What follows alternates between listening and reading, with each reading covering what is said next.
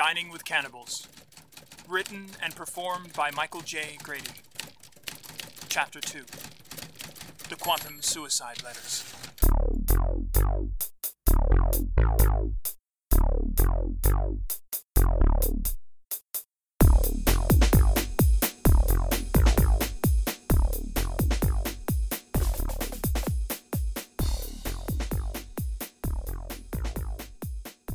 Like most 20-year-old men, Tom, my wife's boyfriend, was as sharp as a throw pillow.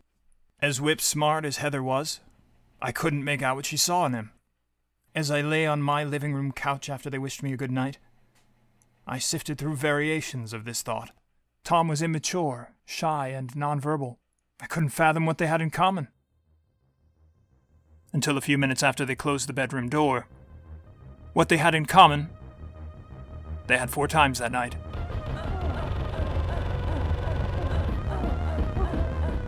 I had never heard a woman howl like that before, and I'd been married to Heather for 12 years. If a machine had made that sound, someone would have called the fire department, and the building would have been evacuated. Oh, God! When the hurly-burly finally came to an end, I passed out. It was all I could take. Heather and I were having a rough patch. I had disappeared over a year prior without a word, and returned earlier that day with an absurd and transparent lie to explain myself. Seeing how disappointed she was by the total implausibility of this lie, I shuddered at how she might have responded had I told her the truth. I slept for an hour or two and woke up to the sound of Heather and Tom arguing. "You can't stay here anymore," said my wife. "It's too complicated." "Does that mean it's over?" asked Tom. "Yes," she said coldly. "Is it about him?" "Of course. I have to make a choice." I sat up on the couch, biting the end of the blanket. "And you're choosing him?" I held my breath as she paused. "It hasn't been right between us for some time," she said. "I needed comfort." The bedroom door swung open. Her boyfriend exited the bedroom, and the scene moved to the living room. "You were just using me," he said, standing in the spotlight of the open door. "Maybe you're right," said Heather. "But I still love him." My heart leaped. "But I still love you," he said. My wife looked at him with pity. I looked at him with pity. "It's over," she said. But Tom still couldn't figure out what my wife was saying. "You want me to go?" "I think it would be best," she said. He stood by the door, frozen, and my wife seemed to be all out of words. So I walked up to him and I said, "I know it's hard, but..." All I could think of was a cliché. I searched my mind for something helpful. But I said, "You have to consider her happiness." When had I become no old coward? Tom looked at me as if I was speaking another language. And yours," I added. "You're a good-looking man with your whole life ahead of you, and obviously you know how to treat a woman." I had just told him everything I hated about him, but I hoped it would help. Tom nodded vacantly and walked out the door. I felt badly for him for a moment, and then I looked at my wife and smiled. She smiled back at me with some sadness and walked into the bedroom. And I followed. "What are you doing?" she asked. "Oh," I said, disappointed. "I thought..." "No," she replied. "But you just told your boyfriend you love me." "He's my ex-boyfriend," she said. "Yes," I said, beaming. "And I just told him that I'm going back to my old boyfriend." "Right," I said. Heather stared at me with pressed lips. "You mean I'm not your old boyfriend?" "No," she said. "You're my husband." "Oh. Matt, when you left, my life changed and you had to go on. To, find comfort. It was... I don't know how to find the word. It was, I know. Wonderful," she said. "Wonderful," I repeated. "It was difficult for me at first," she said. "And then, well, the world opened up to me in ways I can't describe, and, well, you had to be there," she said. "I'm glad I wasn't." "Me too," she said. And I died as she paused. You see, I discovered new things about myself. Things I didn't know I could feel. Desires I didn't know were there. I can't go back now, and I won't." "What about us?" I asked. "I don't know," she said. "I need time." I sat down for a moment. I started to feel a bubble of helpless emotions coming to the surface, and I gently held it back. The doorbell rang, and when I took a step toward the door, Heather grabbed my arm. She held her hand up and I hushed. After a few cautious breaths, the doorbell rang again, and then whoever it was started knocking and banging impatiently. Heather called out, "Just a minute." It's him, she whispered excitedly as she ushered me away from the door. Who? I asked. Your ex-boyfriend?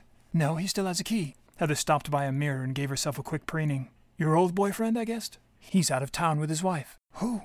Her answer was muffled by a third series of knocks. My lover. I started again toward the door and Heather intercepted me. Who? I repeated. My lover, she whispered. Your lover? I shouted. Heather slapped her hand over my mouth and shushed me voicelessly. Who are you talking to? Clamored the voice from the other side of the door. I'm on the phone, Jimmy, she said. I'll be just a minute. Heather ushered me toward the back door and then took me by the arm and said, You've got to go right now. But Jimmy's possessive and fiercely territorial. But I'm your husband, I said. Yeah, he wouldn't like that, said Heather. He doesn't know? He had a hard enough time with my boyfriend. I see. I don't want you to be hurt. A little late for that, I said. I'm not talking about your feelings, Matt. He'll kill you. You're my wife, I said. You think I'd run away rather than make a stand for you?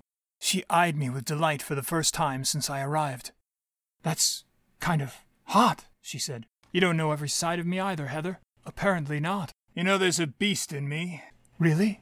Yes. He's a cage fighter. I'll hide in the closet. Then I tiptoed into the closet and hid under the hems of my wife's dresses. I heard the door open.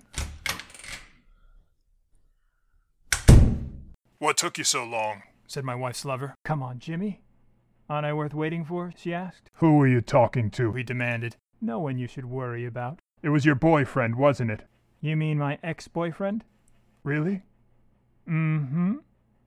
Let's go to bed, she said. Why the rush?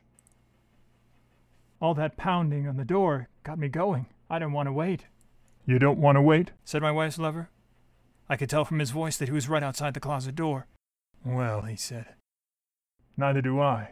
Let's skip the foreplay. What's that? She said. They must have flown from the foyer to the bedroom and landed in missionary.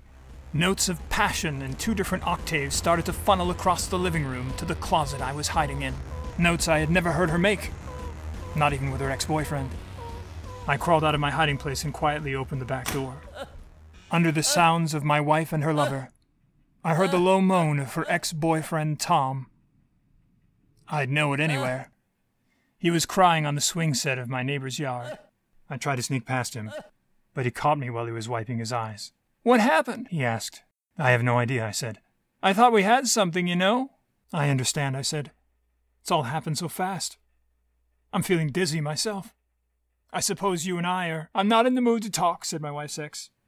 It's all too fresh. You wouldn't understand. Okay, I said, standing up. I really thought we had something. I know. After my wife had demoted me twice in the same night, I took consolation in the certainty that I had seen the worst of it. I went to my old boss, Harry, who was still upset with me for leaving without notice. I told him that I had been in a coma. I suppose I can accept that, said Harry. But your old desk is taken. Of course, I said. We missed you, said Harry. But this college kid came along and did the job better than I'd ever seen it done. He's a bit immature and not that smart, but he's got some real talent. Maybe I could hire you as his assistant. That would be great, I said. When we arrived at my desk, there was a man on his hands and knees gathering his possessions into a small box. I recognized him when he stood up. Hello, Tom, I said. Who are you? Asked Tom. It's your new assistant, said Harry. He's not my assistant, said Tom. Well, we can get you another one, said Harry. No thanks, said Tom, handing Harry an envelope. It's my resignation. But we need you here, said Harry. What would we do without you? I can't work for you anymore, said Tom. Why? You know why. Tom walked away. But where will you go? Called Harry. I'm moving in with my mother. Well, say hello to her for me. Harry watched Tom leave. What a shame, he said mournfully. I guess the job is open. What happened? I asked. Well, he and I were seeing the same woman. You mean my wife? I said. Oh, he said. Right. I got a job working as a mopman at King Smut's tomb, cleaning video booths in an antiquated shop selling adult paraphernalia, DVDs, and books. Is exactly what you'd imagine. The worst part of it was walking home in the wet shoes. I moved into the only apartment I could afford, an illegal basement unit located below a cheese factory. I didn't want to be alone with my thoughts, so I called my friend Richard. Pouring my heart out to a friend seemed like a good idea.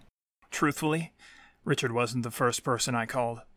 But he was the first person to answer, and when he answered, it was before the second ring. Matt, jeez, how are you? I've been better. I heard. Look, I've been meaning to call. I was sorry to hear that you and Heather had separated. Yeah. I really loved the two of you as a couple. Yeah. Me too. Are you okay? I don't know. I understand. Deborah and I, Oh, no. Yeah. Wow. When? Right after you left. I'm sorry. It's okay. It's okay, because I can get through this, Matt. And you can too. Thanks. You want to know the secret? Please. Move on. That's the secret? The secret is that that's all you have to do. I don't know if I can. Of course you can. Matt? What? You've got to be ready to let go. I don't know, Dick. Heather isn't standing around, he said. So why should you? The truth of it hit me in the chest. You're right. You just have to say to yourself, I'm letting go. Do it. Okay. I'm waiting. Okay, I'm letting go. Good. How does that feel? Terrible. Then say it again. I'm letting go. Wasn't that easier?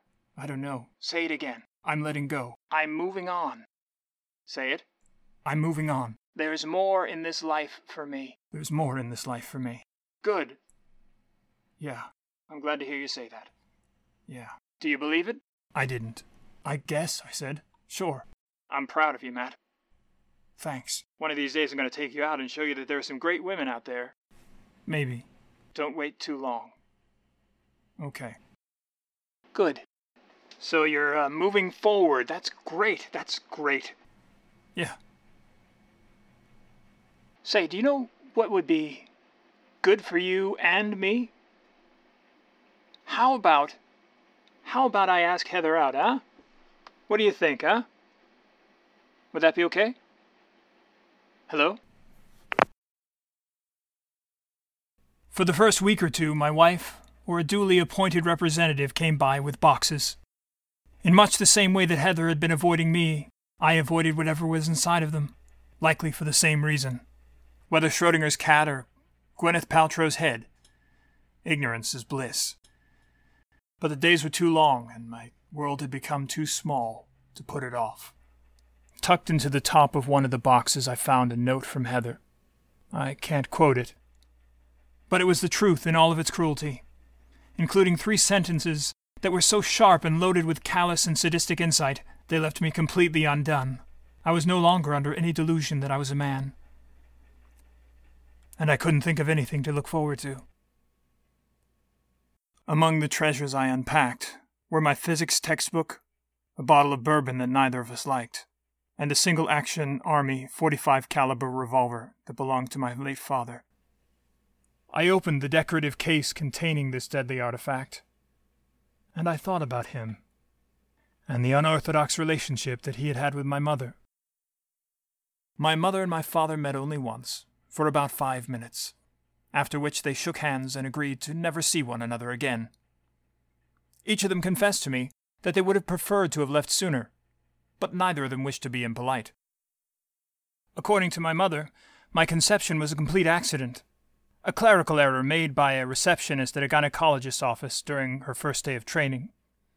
Unless they are very lucky, everyone working in the medical field will make at least one irreparable mistake, one mistake with life-threatening or life-ruining consequences. That receptionist's mistake was me.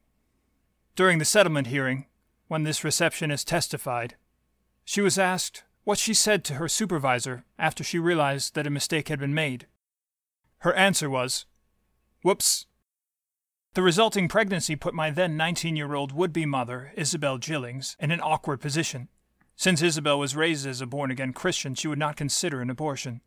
She could not expect the support of her church either. Its fundamentalist leaders rejected the letter her gynecologist had written them because they regarded gynecology as a form of divination, and she was turned out because they would not entertain the notion that she had conceived a child without committing the sin of fornication.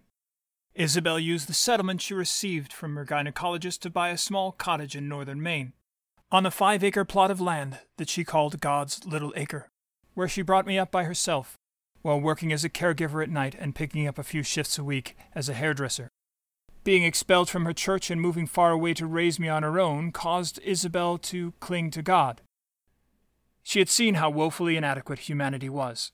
She had been stung by the faithlessness of friends and family, so she was perfectly happy to leave the world behind. For her, leaving the world meant zealously reading the Bible, isolating herself from the evils of society, and enthusiastically preparing for the end of the world. For a single mom working 2 jobs, the end of the world seemed like her best shot at a day off. Isabel reveled in headlines featuring wars and rumors of wars, floods, hurricanes, famines, nuclear proliferation, the Cold War, and various predictions of the end times. She and I held personal vigils every time a preacher in some obscure denomination declared the Earth's expiration date. We lit candles and I kneeled next to her, terrified as she zealously prayed out loud that God would take her and me up to heaven to be with his angels and rain burning sulfur down on the godless fornicators, the sodomites, the perjurers, the gluttons, the usurers, the collections agents, the paleontologists, the rude customers, the false friends, and the gynecologists' offices in this exhausting and good-for-nothing world. Please, Lord, roll up the earth and the firmament and the moon and the stars, crinkle it all up into a great big ball, douse it with gasoline, and use it to start a bonfire in hell. Burn it up, burn it all up, Lord, for the love of St. Peter's pajamas. Barring that, she looked forward to my graduating high school, I imagine, so I could move out. Isabel's hard work and religious zeal, along with a heavy smoking habit, gave her a rugged, lived-in appearance. Isabel took up smoking after leaving her church in East Texas, which condemned it, and joining her church in northern Maine, which required it.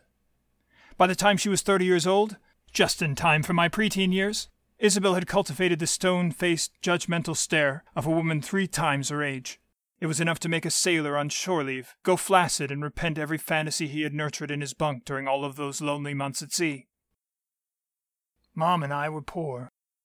We shopped at thrift stores and ate off-brand macaroni and cheese made with evaporated milk. Back then, I thought my favorite type of cheese was government. Other kids had video games. Who could afford them? Other kids had Transformers. Are we made of money? Cable, Nikes, home computers. Our name isn't Rockefeller. So when it came to fathers, I didn't bother to ask. We were lucky to have a TV. Though she never said it outright, I suspect that at least part of my mother held out hope that her son would grow up to be a Messiah. Maybe if I was Jesus, it would all have been worth it. She wasn't a single mother throwing her life away, but a blessed mother in the making. A brave woman who fled the unbelief of her people in West Texas to the unknown frontiers of northern Maine. To raise the savior of mankind might have felt like she was breaking even. But Isabel's hopes were pulverized when she came home early from a church meeting one night and caught her anointed one committing an act that was in implicit violation of Levitical law. This occurred during a rerun of Wonder Woman in the middle of a scene where she was interrogating a Nazi. There was little room in my mother's cosmology for her son to be a normal, sinful person. You were either Jesus or a pedophile, and the shame of my disgraceful humanity weighed heavy upon her. She didn't like mankind, and for a while, she didn't seem to like me. Go ahead and listen to your rock and roll, fornicate and sacrifice to Baal for all I care. It didn't matter. She had already failed. The shame, the terrible, dismal shame. Why do I even bother? Her downcast glance seemed to say. We were all fucked now. After my fall from grace, my mother opened herself up to cursing and drinking. She was no lush, but she was much better at drinking. She had come to profanity too late to understand the subtleties, and before mouthing the most vulgar word in a phrase, she couldn't help but stammer. Her earliest experiments were almost inaudible. And even after she learned to raise her voice while she was cursing, she overcompensated by shouting the clean words twice as loud. It's difficult to know whether it was from uncertainty or shame, but she never got rid of it. She started with phrases like, little, shit, and darn, fuck. Years before hip-hop artists made it fashionable, my mother took to calling me a bitch when she was annoyed with me, and a son of a bitch when she was angry with me, though she ignored the irony. Her endearing fits of profanity were a double-edged sword. While it was hard not to get angry with my mother while she was insulting me, it was twice as hard to keep myself from unintentionally antagonizing her with my laughter. That's not funny, Matt. Wipe that smile off your face. I'm being very serious now. Now show some respect, you little shit ass. I'm not kidding you now, you tit breath. I could understand why the woman who changed my diapers would call me a shit ass. But tit breath seemed uncalled for, especially since she never breastfed me. My tendency to laugh at my mother's cussing also created an obstacle when trying to offer her a sympathetic ear after a frustrating day at one of her jobs. Her attempts at swearing often led to both of us cracking up. He was such a fuck bag. Stop laughing, Matt. Please, Mom. Go on, I would say, trying to compose myself. I'm terrible, she would say, laughing. But I'm still mad. Let it out, I would say. He was such a chicken. Twat. It's okay, Mom. Just try not to be so cute. Cunt house. Adorable. Douche brain. Dick hole. Tar breath. I started to laugh again, and she started to swear earnestly through her laughter. Monkey poop. Weasel shit. Cock nugget. Pecker breath. Penis jockey. Hey, penis jockey. Penis jockey isn't bad, I said. Well, I tried, she said. No, I meant it was good. I definitely would not want to be called a penis jockey. You may regret that, said my mother. We both did. A week later, my mother called me a penis jockey, and I tried very hard to look insulted, but neither of us could stop laughing. My mother lost her virginity when I was 14. It was with Morty Cook, a laconic man in his early 50s who she met during her weekly Bible study. One minute, my mother and Morty were in the living room memorizing passages from Romans and Galatians on the evils of the flesh, and the next they were both in her bedroom with the door closed. It was the first time I had ever heard the latch on my mother's door click, and it was kind of terrifying, but not as chilling as the sounds I would hear a few minutes later. The squeaking of my mother's mattress, along with their mutual sobbing and begging Jesus for forgiveness, was one of the most disturbing sound collages I've ever heard. Through the paper-thin walls of my mother's cottage at God's Little Acre, I heard their penitent pillow talk. Dear Lord, said Morty, have pity on this poor sinner. Amen, said my mother. Never again, Lord, he said. I will walk the narrow path to your salvation. Yes, Lord. And I will keep my mind and body pure, purer than ivory soap, Lord. It's been so long and hard, Lord. So long. And so very hard. We come before thee, naked. So naked. Please do not turn your face from us. Allow us to enter your tabernacle and minister to your Holy of Holies. Please, Lord. The spirit is willing, but the flesh is weak. So weak. I think I feel the devil entering me, said Morty. Me too, Lord. Oh, God. Oh, no. Oh, Jesus. Oh, yes. The evil one is within me. Get thee behind me. Okay. Oh, God. Oh, God. Oh, Jesus. Fill me, Lord. Fill me with your living water. The Lord hears your prayer. Please, Lord. Help me, Lord. Oh, yes. Oh, God. Oh, yes. Yes. Yes. The end is nigh. Bring forth your blessing from heaven. Amen. Oh, God. Yes. Oh, God. Yes. Oh, God. Morty came over several times a week to meet with my mother, to work out their salvation with fear and trembling, proclaiming the name of God repeatedly with a Pentecostal furor that shook the walls of my bedroom and rattled the windows of God's Little Acre. To mitigate the tumult of their nightly communion, and shield me from further psychological damage, Morty bought me a Sony Walkman with a set of over-the-ear headphones, and once a week my mother would take me to the music section of the general store to buy batteries and pick up a new cassette. Morty and my mother met almost nightly, for years, to conduct their religious studies, while I distracted myself with Black Sabbath and Alice Cooper. Then each morning I would have breakfast with them, as they sat across from one another in silence, averting their eyes in mutual shame. This was the happiest my mother had ever been. Sometimes they would look at one another and leap for the bedroom again as I raised my headphones to my head and listened to Coven. In addition to swearing, chain-smoking, and fornicating, discovering me with Linda Carter led to an even more unnerving thing. My mother finally told me the story of her and my father, how they had never met, and the terrible, tragic accident which ruined her life and brought me into the world. Considering the information she was telling me, along with my mother's superhuman shaming skills, she was very gentle and loving. Considering. But it was completely devastating to my young mind, and my view of the world, and every world that has followed it, has been affected by it. "Do you regret having me, Mom?" I asked her. "Yes," she said matter-of-factly, without a moment's pause. But just as quickly she pulled me to her chest and gave me the longest, tightest hug she ever gave me. My mother was a tragic and flawed figure, but she never lied to me. "God forgive me," she said. I was too afraid to ask whether she sought forgiveness for feeling this way or for having me. In the same way that an electron can be a particle and a wave, I have come to imagine that it was both, and she had every right to feel both. I met my father 3 times before his mysterious death. The first time was about a year after my mother told me about him. After 1 or 2 interrogations, she realized it would be easier to find out who he was than to convince me to leave well enough alone. So she contacted the gynecologist, who, remembering my mother quite well, was compelled to help her.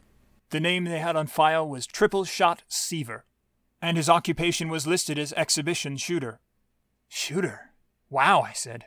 "It figures he's an exhibitionist," said my mother, before drawing an awkward pause out of her personal reservoir of shame. Her awkward pauses were potentially combustible, so I waited for it to pass. "So you want to meet him?" she asked, lighting a cigarette. "Yes," I said, trying not to sound too excited. She exhaled a cloud of smoke and sadly followed it with her eyes. I followed it too during the awkward wordless moment and watched it dissipate into the ceiling. Had I disappointed her again? I considered telling her I didn't really want to meet my father. But I couldn't. After a determined afternoon on the phone, my mother contacted the carnival Triple Shot was working in and left her phone number. Triple Shot called back less than a week later, said he'd be happy to come by and visit the next time he was in town, which would be in 2 or 3 months. During those months I watched every Western I could. Shane, The Searchers, The Good, the Bad, and the Ugly, Rio Bravo, The Magnificent Seven, whatever was on, imagining that my father was Clint Eastwood, John Wayne, or Gary Cooper. Maybe he'd settle the frontiers of Bar Harbor, get a job rustling cattle in Kittery, run the outlaws out of Orono, and become the local sheriff. Maybe he'd be James Garner. That'd be nice. My mother drove me to the drugstore to meet him, gave me $10, and left it to fate. I went to the counter, ordered a sarsaparilla, and waited for a man resembling Chuck Connors or Jack Palance to come in. And I hoped he would come in soon because there was a strange man looking at me with what I perceived were pedophile eyes. "Matt?" he said. "Who are you?" I asked. "It's me," he said, smiling, revealing tiny pug-like teeth. "Triple Shot." "Dad?" I said. "I reckon," he said. "You look well," he added. He wasn't Marshall Dillon. He was more like Barney Fife. He was withered, sunburned, unsteady, and so unlike anything I had imagined, it made me painfully aware that I didn't know him at all. I thought about the long day ahead of us. Plenty of time to get molested, killed, and dumped into a gravesite, especially if he'd been up all night digging it, which at the time seemed plausible. "So, what would you like to do?" he asked. "I don't know," I said. "Well," he said, "I have the whole day off." He looked at me, and at the time I couldn't think of anything to say. "Do you have any questions?" he asked. "You have any other kids?" I asked. "None that I know of," he said. "I used to donate Probably not." After a quick pause, he said, "I recognized you immediately. It's like looking in the mirror." He winked at me and quickly picked up the notes of horror in my face. "Well, it's been a while since I've looked in the mirror, kid," he said. "I probably should have drunk more water." He put his hand on the pitcher at the table. "Would you like a glass?" "Yes, sir," I said, and probably a little too quickly. Triple Shot smiled. "Triple Shot," he said. "Everybody calls me that." "Okay, Triple Shot," I said. "So what would you like to do?" he asked. "Do you like the movies?" "Yes," I said. "Well, let's get a paper and find one." We arrived at the theater early, And while we waited for the box office to open, I asked Tripleshot about himself, and he gave me a sober picture. Long before I was born, when exhibition shooting was an extension of the American myth, he was respected.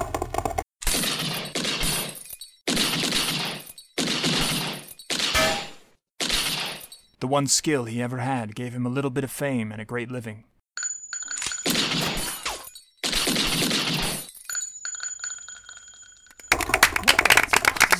But on the way down, he stumbled into every vice a father could warn his son about.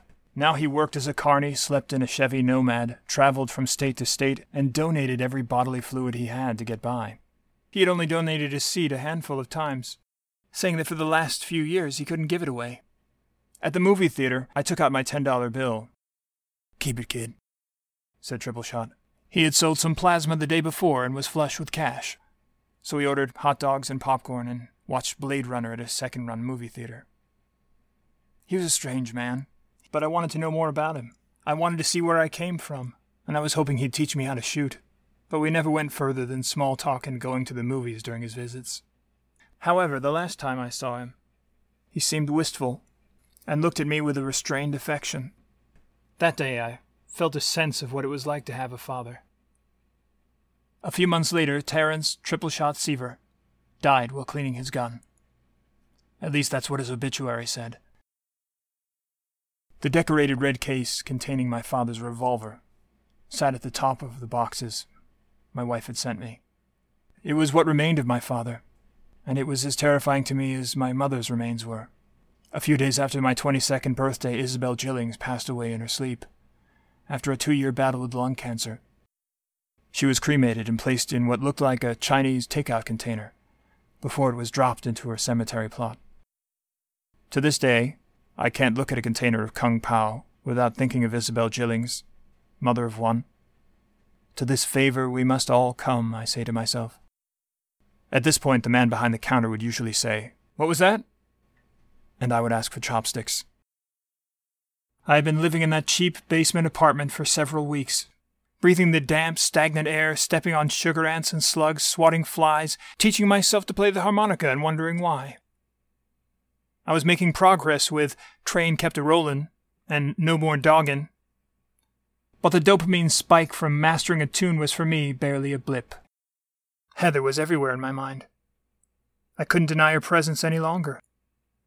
I bit down on the harmonica and started inhaling and exhaling a lazy, dissonant chord. And when I couldn't take it anymore, I took the honer out of my mouth and tapped my forehead rhythmically, over and over. Then I could see the fully formed image of Heather jumping rope between two costumed men. And as she sang, more half-naked men rotated in and out and in and out.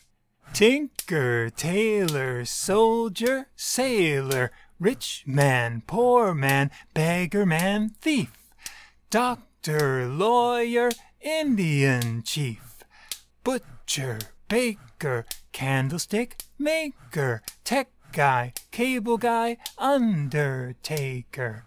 The sideshow terror played on and on. A 24-hour porno featuring men in various hats, uniforms, and tool belts, ravaging Heather in shifts as I watched on, invisible, unloved, unwanted, and forgotten. Gravedigger, oil rigger, CEO, jock, bricklayer, tennis player, ex-con, cop. It wouldn't always be like this. It was transient. It would pass. I just had to wait it out. I would find the strength and rally myself, and my miserable days would be exchanged for Dick and Tom and Harry and Hank, Bobby and Jimmy and Larry and Frank. I decided to try getting drunk. Since I had a weak constitution, I started with light beer, and I indulged in anything and everything I could to escape. 2 men, 4 men, 6 men, 8. Good luck trying to master. I searched my mind for a thought compelling enough to push back the village people multiplying in my head. I tried to meditate, to focus on my breath, and let Heather float away. I tried to think of things I was grateful for. I tried to think of kittens and lapdogs and Carl Sagan and the meaning of the scary baby at the end of 2001, but the skipping image of Heather kept coming back. 15, 16, 17, 18, 19, 20, 21, while crying on the toilet surrounded by bottles of Dos Equis. I saw my reflection in the mirror and started to laugh. My sad, pathetic eyes, my gaping and guppy-like mouth, my sobbing belly breath shaking me from my shoulders to my pitiful, dangling nutsack. I hid my face in my hands and slid down Maslow's pyramid to the place where cautionary tales are workshopped. In a desperate attempt to change my narrative, I opened my physics textbook in search of inspiration. The page I landed on was quantum suicide. Quantum suicide, also known as quantum immortality, is a variation of Schrödinger's cat. If you're unfamiliar with Schrödinger's famous thought experiment, it involves locking a cat in a box with a device that could kill it at any time. As long as the box is closed, you don't know whether the cat is dead or unusually docile. My simplistic understanding of these mental exercises is that they explain how subatomic particles behave when you look at them and how they misbehave when you don't. A subatomic particle can simultaneously be a wave, occupy two or more positions, and react to things before they happen. Scientists have labored to explain this duplicitous, ambivalent, and anxious behavior. Their response for the average layperson is that they must concurrently exist in multiple worlds. The average layperson's response for the scientists is, why did it have to be a cat? And how would you like to be in a box? Quantum suicide essentially puts the observer in the box. It is Schrödinger's cat, from the cat's point of view. Based on the spin of an electron, a life-terminating device such as a revolver would be triggered, either killing the subject or allowing them to live on. If there was only one universe, the experiment could only be performed a finite number of times before the subject was terminated. But in an infinite multiverse, the unwise gambler could survive every time, and instead of the Song of the Valkyrie or the Harps of Heaven, he or she would simply hear a click, indicating that they could play another round. Though in countless repetitions the test would end in tragedy, in some world, against all odds, the subject would live on to play in perpetuity. As I read about this experiment, a thought occurred to me. It came in the form of 4 thrilling words. Words that are only entertained by Russian dramatists and people who are not in their right minds. I have a revolver, I thought. The lid on the box popped open as soon as I unfastened the latch, as if some asphyxiated entity had pushed it out to draw a breath. The tarnished object lay still and lifeless, sunken in the old velvet lining. I like to think that somewhere out there was a wiser version of myself, who closed the box and went back to sleep. I stared at the open case and trembled for a while. The fear had wiped my mind clean, and I was grateful for the respite. I wasn't serious, I thought. I wasn't seeking death. But as long as I flirted with it, there was no room in my mind for Heather and company to follow me. They would have to stay back and wait. But how much could I flirt with death without consummating the relationship? How far, Matt? Are you willing to go? My father had died cleaning this revolver, and it was tarnished again.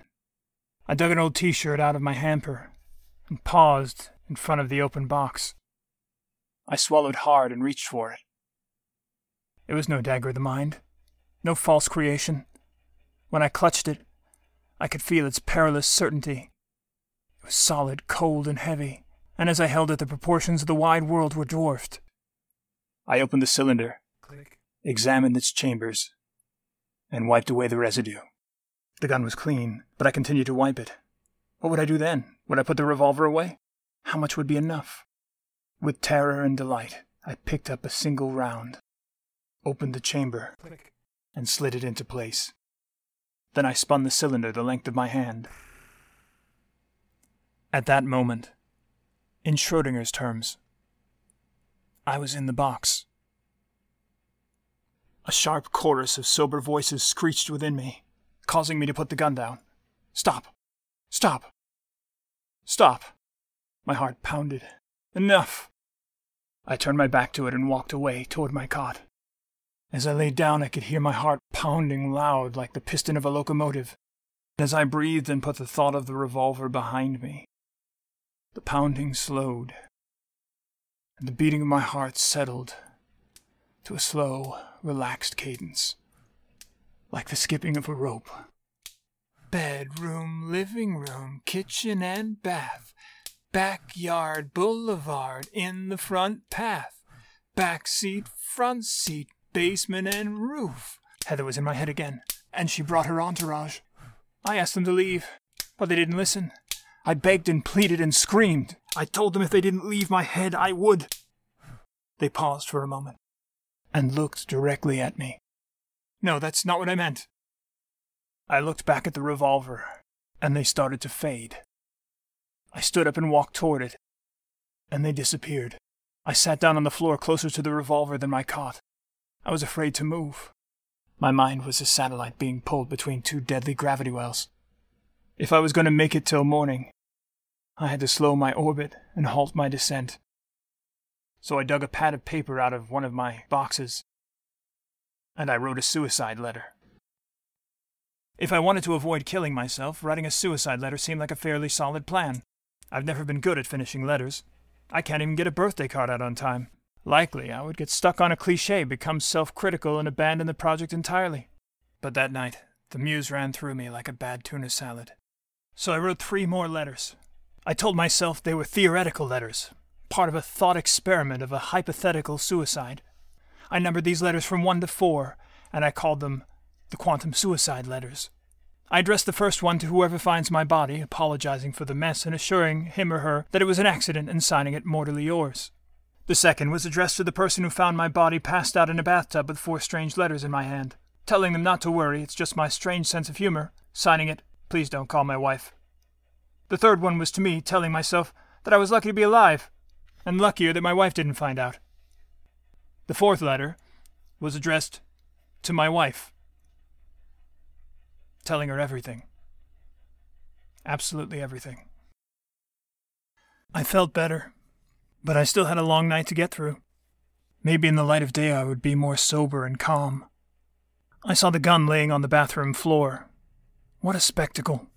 I took a breath and picked it up. I was glad the thoughts of Heather had subsided. I had had enough sadness, bitter euphemisms, and dark thoughts for a lifetime.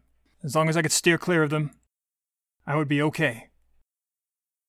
But how? I thought. How long could I hold them back? How could I avoid wondering about Heather, or what she had been doing while I was away, or, worse yet, what she was doing right now? It doesn't matter now, I told myself. It's not about numbers, it's about her and me, and how many could there have been anyway? Realistically. No, not that rabbit hole. That way madness lies. Any thought was better than that. I cleared my mind. Then I could see Heather standing in the spotlight. She was wearing the dress she wore on our first date. And she never looked better. I stood in the doorway and she turned toward me, but it was like looking at a smiling face in a photograph. She didn't seem to see me. The spotlight followed her as she walked up to a podium and stood under a banner that said, "Welcome." Then the lights came up on the auditorium, and it was clear that she was holding a large staff meeting. The room was packed with a vast assembly of tradesmen adorned in various hats, uniforms, and costumes. The corners of Heather's mouth curled, and her eyes caressed them as she spoke. "I have reviewed your applications for employment, looked over your credentials, and I am pleased to report that I have positions for all of you. I believe in keeping my subordinates happy, giving them frequent raises, and encouraging upward mobility. I hold the same philosophy with my clients, and my investors regularly send me proof that I have significantly inflated their holdings, and I assure them that I will leverage their stocks aggressively until they yield. I can be very demanding, and I expect all of you to give me all you've got. While you are with me, you'll be wearing a lot of hats, changing positions frequently, and throwing yourself into your work. Lastly, remember that in my company, you will work very hard and play even harder." Heather waved away another presenter. "Talk is cheap," she said. "What you all need is an object lesson." I shook my head and tried to refocus. I didn't want to see anymore, but I couldn't look away and I had no voice to command them. At this point, a man approached me and handed me a bucket and a mop. Heather selected several volunteers, and the main event began. She mounted a jockey, played 2 holes with a golfer, went to third base with a Yankee, rebounded with a Laker, and made love to a tennis player. Then she had a double entendre with 2 poets, role-played with an actor, hoisted a captain's pinnace, juggled a clown's balls, made part of a magician disappear, and read a writer's manuscript. The spectators stood up with appreciation, and Heather was carried above the crowd and sunk into a sea of caressing hands that lowered her to the ground, where she moved from one partner to another, ridden by a cowboy, plowed by a farmer, seated by a grower, broomed by a janitor, boned by a doctor, hosed by a fireman, jackhammered by a construction worker, busted by a cop, served by a lawyer, tried by a jury of her peers, and penalized by a judge. She howled with ecstatic pleasure and shouted ecclesiastical praises and confessions of rapture, which were taken down by a cleric while she was receiving a pontiff's mass in the rectory. And it was a sermon penned and delivered for my ears. We are all fungible, commutable, exchangeable, and we will all be replaced. I could feel myself shrinking, depreciating, and disappearing, and as I dwindled to an atom, I could see Heather laying on the deck of an aircraft carrier, covered in semen. She lit a cigarette, drew an eager draft, and when she exhaled, she opened her eyes and looked through me and beyond me. What about the seedy men with hands in their pockets? What about the rocket men who love to launch their rockets? So many men there are to have and such a lot to see. There's always lots of cherries in my little cherry tree. At the end of this vision, I felt alone and empty, and I was afraid. And I feared nothing in the world more than myself. I lifted the revolver and spun the cylinder again. I closed my eyes and put the muzzle against my temple, pulled the hammer back, and my finger coiled around the trigger. Well, I said, here go the piano lessons. I could feel the cylinder turning, and I waited for the hammer to release. You never hear the one that gets you, but the sound of the hammer striking an empty chamber sounds like a metal door slamming, only sweeter. I was immediately filled with remorse. I exhaled, and my heart was changing time signatures like a prog band, and I had a hard time catching my breath. What had I done? What was I thinking? What would Heather say? But I already knew what Heather would say. I had read her letter. Minutes later, I was standing in the bathtub with a gun in my hand again, and hot tears flowing down my face. I spun the cylinder and pointed the muzzle, and started to laugh again. Meow, I said, and continued an all-consuming laugh that bent me at the waist and concluded with the sudden slam of the hammer landing on the empty chamber. Click. I stood up straight, looked back at my revolver. I was knocking on the door of hell, pulled between the narcotic thrill of waiting for the sounds of footsteps approaching and the dreadful expectation of the door opening. I knew that I was mad, but I had worn away a lot of my resistance. I spun the cylinder and pointed the muzzle again. As I pulled the trigger for the third time, I could feel every contradiction present inside me. Intoxication and sobriety, shame and euphoria, fear and boldness, pain and relief from pain. I wanted to stop, and I was compelled to go on. I had the gun pointed to my head, and yet I was desperate to live. I was out of my mind, beyond probability and outside of Newtonian law. In my head and outside my body, changing positions, spinning and whirling maniacally like a particle occupying several states at once, hovering on the edge of this world and the next. I was primed and ill-prepared to be healed or atomized. Click. Spin. Point. Click. Spin. Point. Click. Spin. Point. Click. Spin. Point. Click. My mania and foolhardiness continued to increase, and after what seemed like 100 times, I pulled the ejector rod, added another bullet, and slammed the cylinder shut. 1, 2, 3, 1, 2, 3, 1, 2, 3. I didn't have room to care. I was rolling dice with death and Hades and winning, but the clicks were not inconsequential. I now suspect that I was creating a dreadful momentum that would spin me far off the path of causality, certainty, and congruency, hurling me beyond neighboring possibilities to the furthest frontiers of implausibility. If I wasn't stopped by a sudden accident, my next trip might have been to a reality so bizarre my consciousness couldn't embrace it. 1, 2, 3, 1, 2, 3, 1, 2, 3, 1, 2, 3. I wasn't thinking then, as I do now, of the theoretical massacre of Matt Gillings's and nearby universes, as they lay lifeless in bathtubs with popcorn-sized nuggets of brain and skull on the bathroom tiles. I just kept spinning and pulling the trigger, adding one bullet after another, until I had one empty chamber left in the revolver. And with that one empty chamber, I continued to spin and pull and spin and pull, followed by endless iterations of click, click, click, click. At this point, I ceased to expect any other outcome, but played over and over and over. Finally, when I slammed the fully loaded cylinder back into the revolver, I was so pulled between fear and manic euphoria, I could feel the tectonic plates of my psyche shifting within me. I trembled again with seismic intensity, and closed my eyes and lifted the revolver toward my head. And my finger twitched.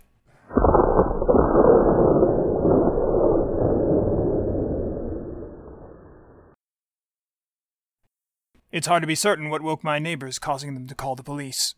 The sound of the revolver going off was louder than I expected, as were the high-pitched screams that followed. These began when I saw the blood spattered across the walls and realized it was mine, and ended around the time I passed out. I woke up in the hospital to the face of my wife.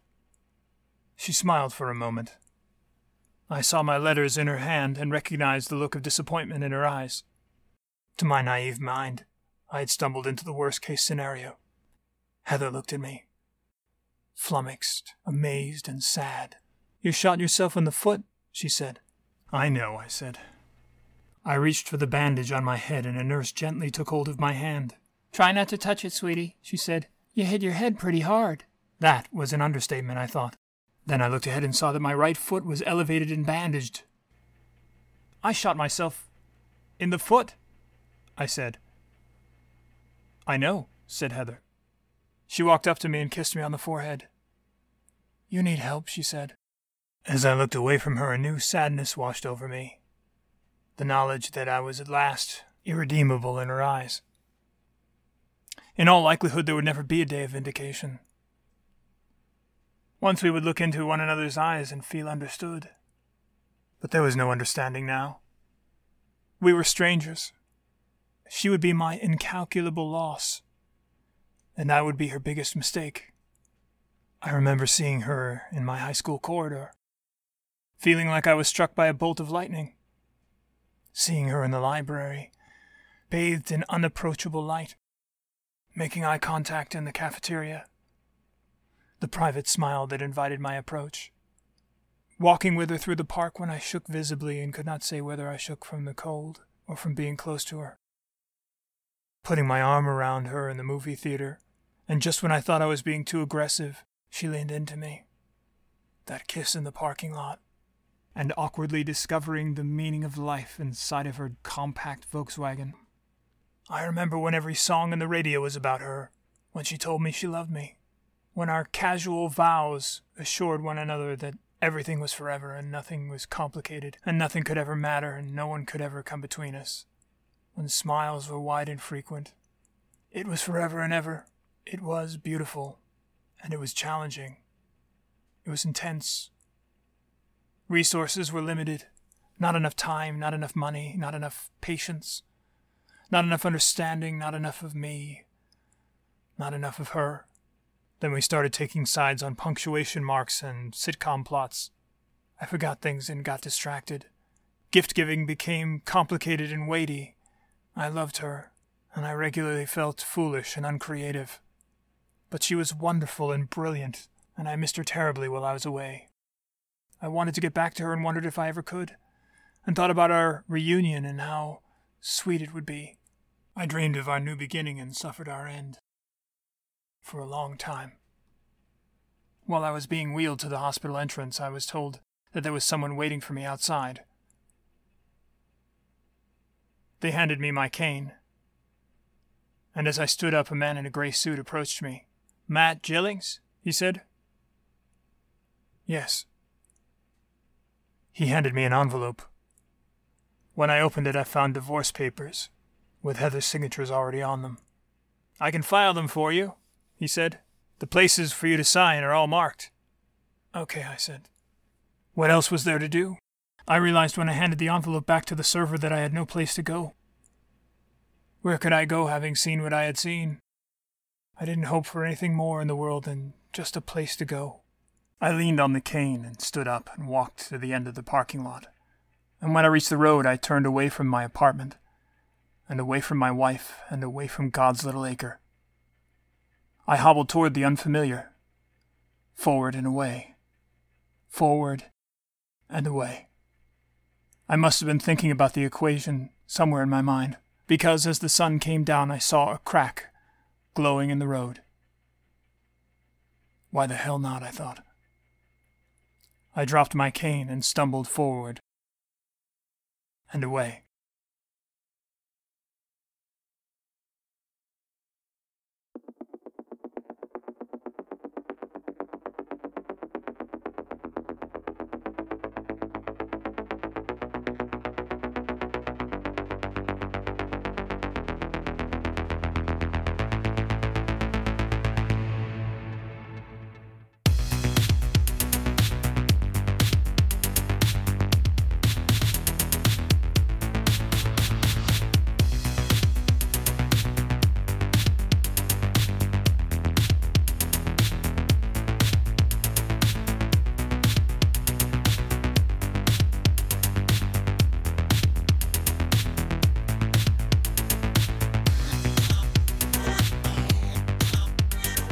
You've just heard Dining with Cannibals Chapter 2, The Quantum Suicide Letters. Written and performed by Michael J. Grady, released in its current state on February 12, 2022. Open source music featured in this episode included Brutal Sex by The Fat, Dim Not Vadoy by Crazy Al, and Moon Garden by Hair Doctor. Each of these pieces were downloaded at the Free Music Archive, and many of the sound effects featured in this episode came from soundbible.com. For their encouragement, I want to thank Nat Jacob, John Cry, Paul Rice, Andreas Andreatis, Larry Stein, Ruby Fitch, Andrew Shaw, Charlie Arthur, and if you've made it this far with me, you. Thank you for spending an hour with me, I don't take that lightly. If you'd like to see what happens next, stay tuned for more 11-dimensional slapstick. In Chapter 3, Ice Cream in Hell. Sooner or later, never and always.